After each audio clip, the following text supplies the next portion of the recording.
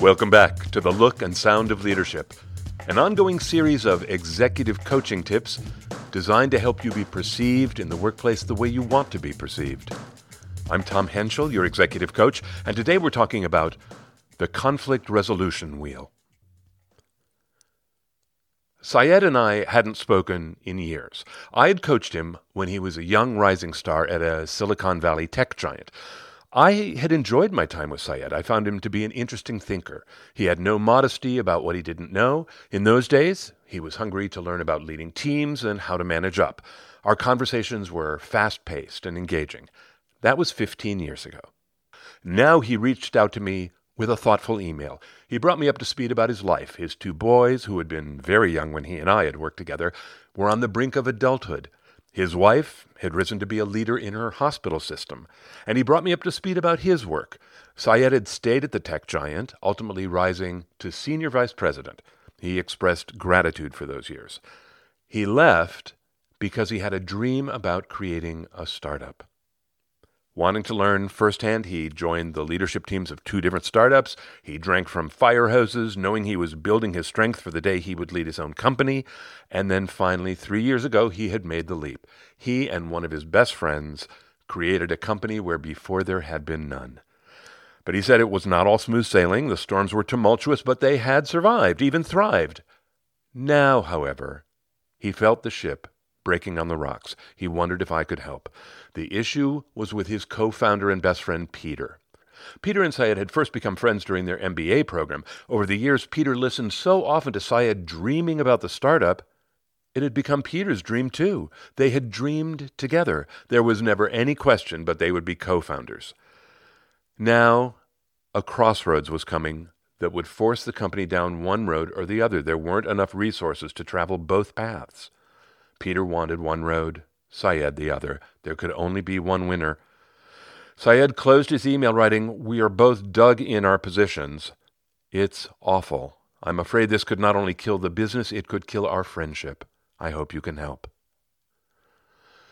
Soon after his email, Syed and I got on a call. It took me a minute to adjust the portrait I had of him in my head. In my mind, he still had the flush of youth. The person who popped onto the screen had the depth of age. I could see immediately Syed was raw. When I asked him how he was, he shook his head. "I can barely sleep, Tom." He explained that the path Peter favored had been a viable option once, but now it was the wrong solution given the current circumstances. Syed said, "His way, we won't be here in 5 years. My way, I think we triple in 5 years." We both paused. Quietly I asked, "Syed, if everything could be perfect, what would you want? What would be a good outcome?" He said that he stopped thinking as if it were 2 years ago, that we follow the path that's going to allow us to grow the company. Okay, I got it. "And what do you want for the people around you?" He said, "I want them all to win. Everyone who's part of the company, and there are just under 200 of us now, I hope they all get rich." "What do you want for Peter?" I asked. "Well, I want him to get rich too. Hell, him most of all. It's his dream too, or it was, but For the first time, Syed ran out of steam. His chest collapsed. His chin dropped. I waited. Finally, he drew in a breath and began to lift up. That was helpful. Thinking about what I want for people.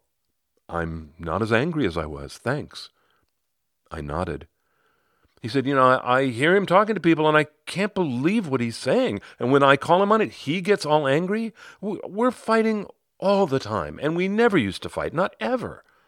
"That sounds hard on both of you," I said.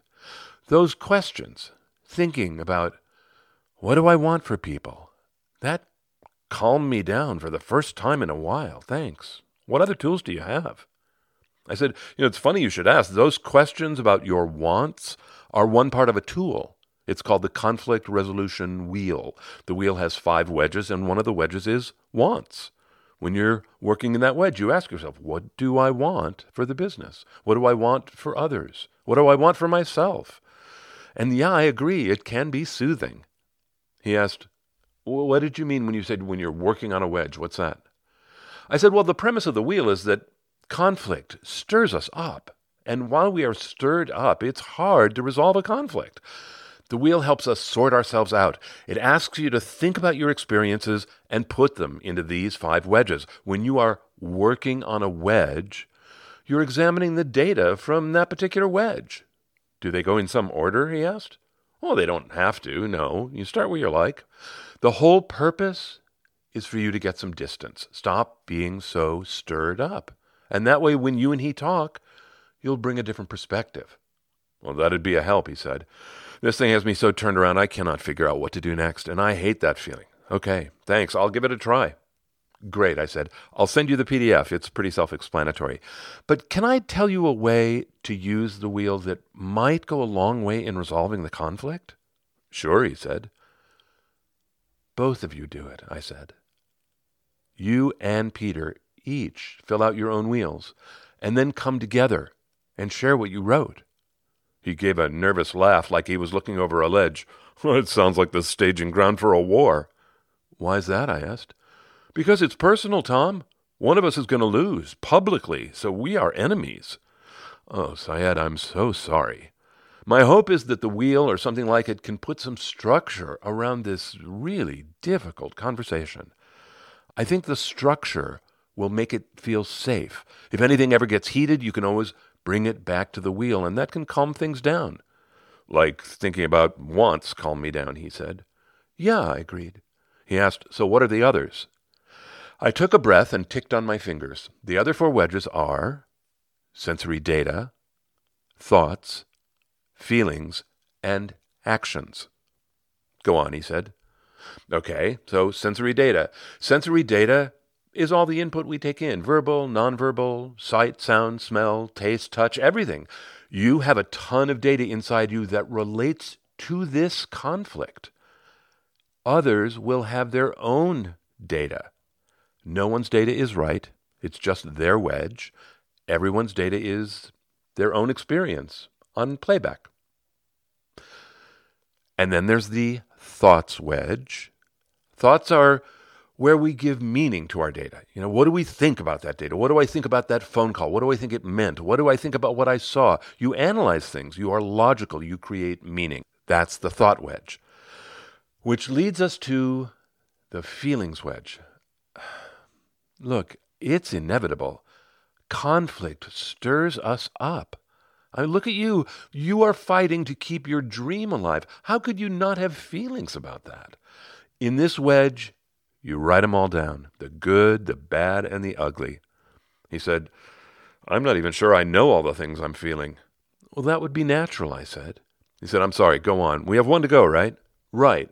This wedge is actions. He said, as in, what am I going to do next? Yeah, well, that's one way to think about actions. Absolutely. What am I willing to commit to? What is in the future? Another way to think about actions is in the past, right? What have I said and done during this whole ordeal? And one way to think about actions is in the present. What am I doing and saying right now? He said, that's some serious accountability. I notice you're not mentioning him and his actions in there. Don't I get to write about those? I'm afraid not, I said. The wheel keeps you focused on you. It's actually a form of self-care. Being accountable feels good. His actions have no place in your wheel. You focus on you. He said, oh my God, I wish I could have said that to my son this weekend. Accountability feels good. I love that. I said, one last thought about this actions wedge. Don't use it to settle what happened in the past. The wheel is forward-looking. Its purpose is to move both of you from, talking about him and me to talking about us. Well, it sounds good, he said. Even so, it's not going to be easy. I nodded, agreeing. Conflict is uncomfortable. Which won't stop me, he said. Although Peter and Syed each wrote at length about their 5 wedges, they were reluctant to come together. Peter asked if I would facilitate their conversation, and I was happy to help. To my delight, Peter turned out to be as articulate and mature as Syed, and once I provided some ground rules, they didn't need much help. I was grateful to witness such a terrific display of the look and sound of leadership.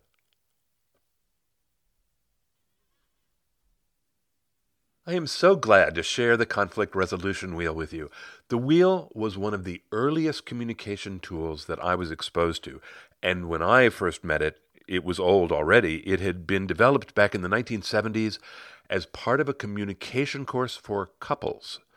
And that course is still being offered. It's called Couple Communication. It is at couplecommunication.com. The link is in the show notes.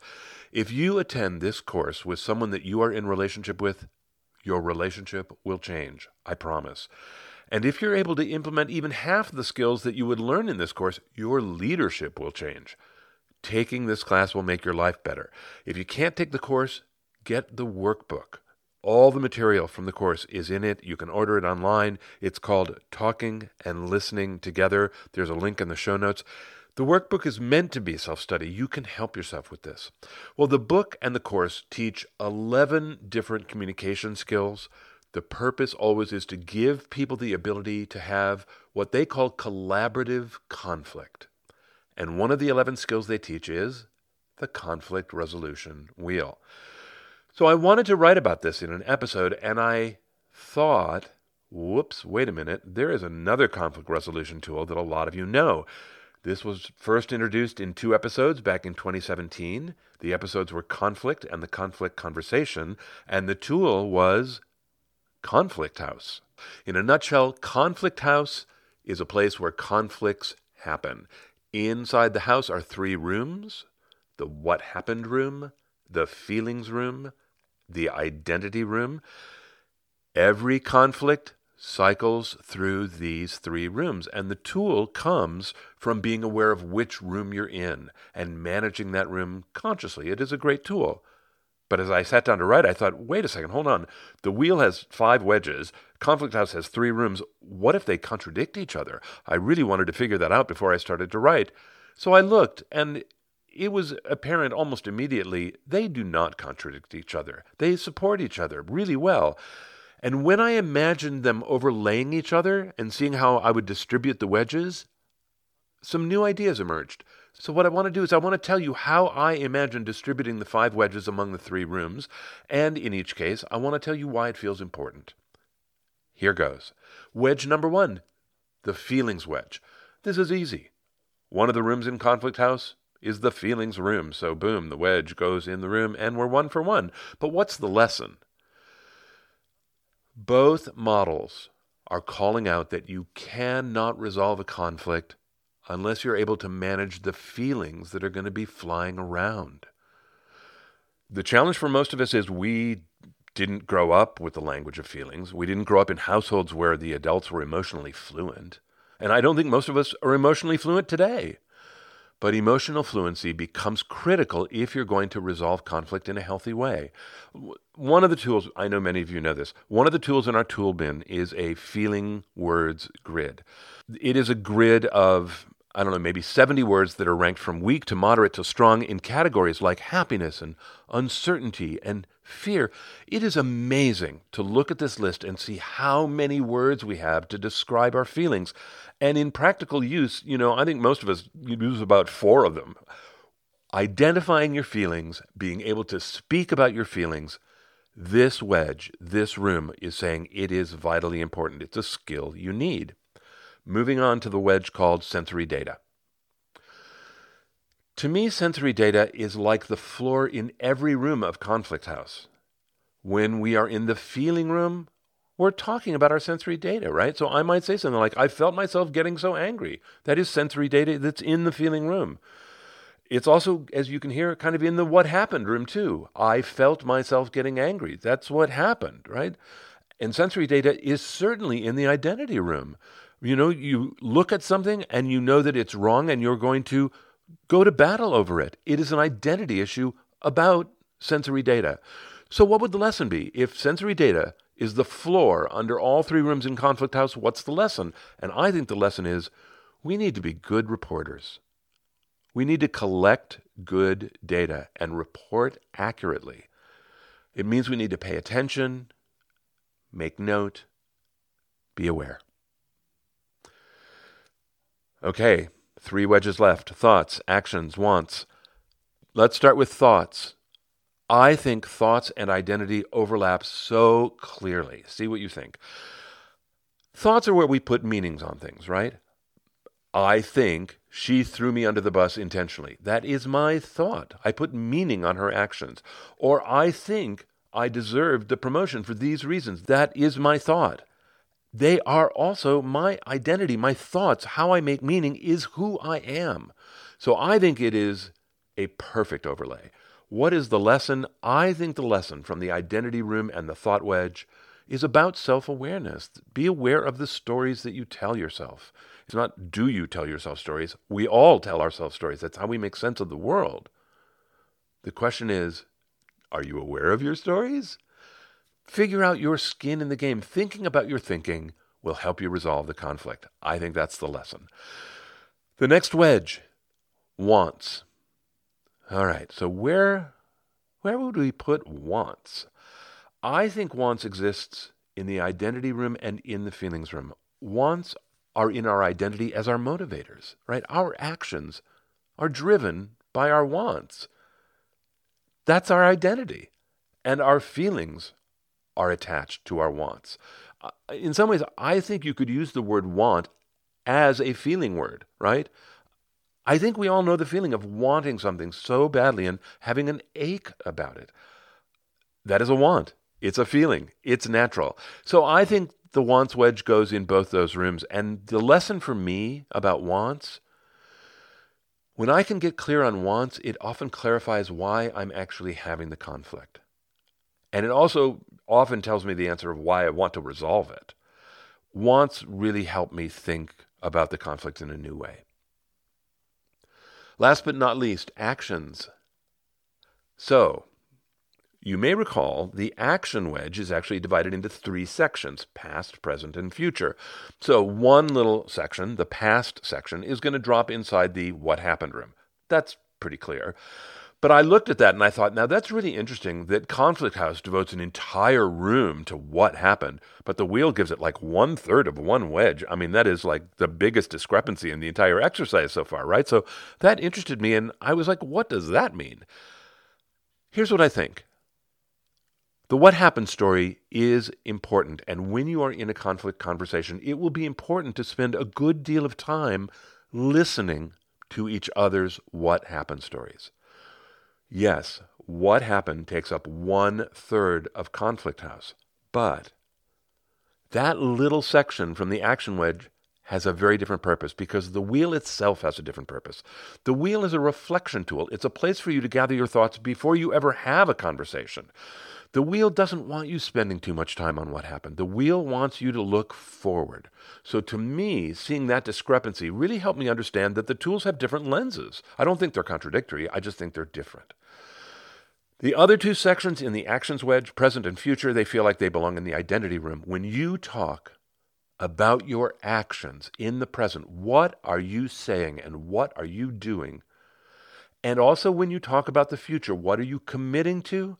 I think it's like you make a pledge. You are giving your word, and wow, your word is your identity, right? I think it's a great match.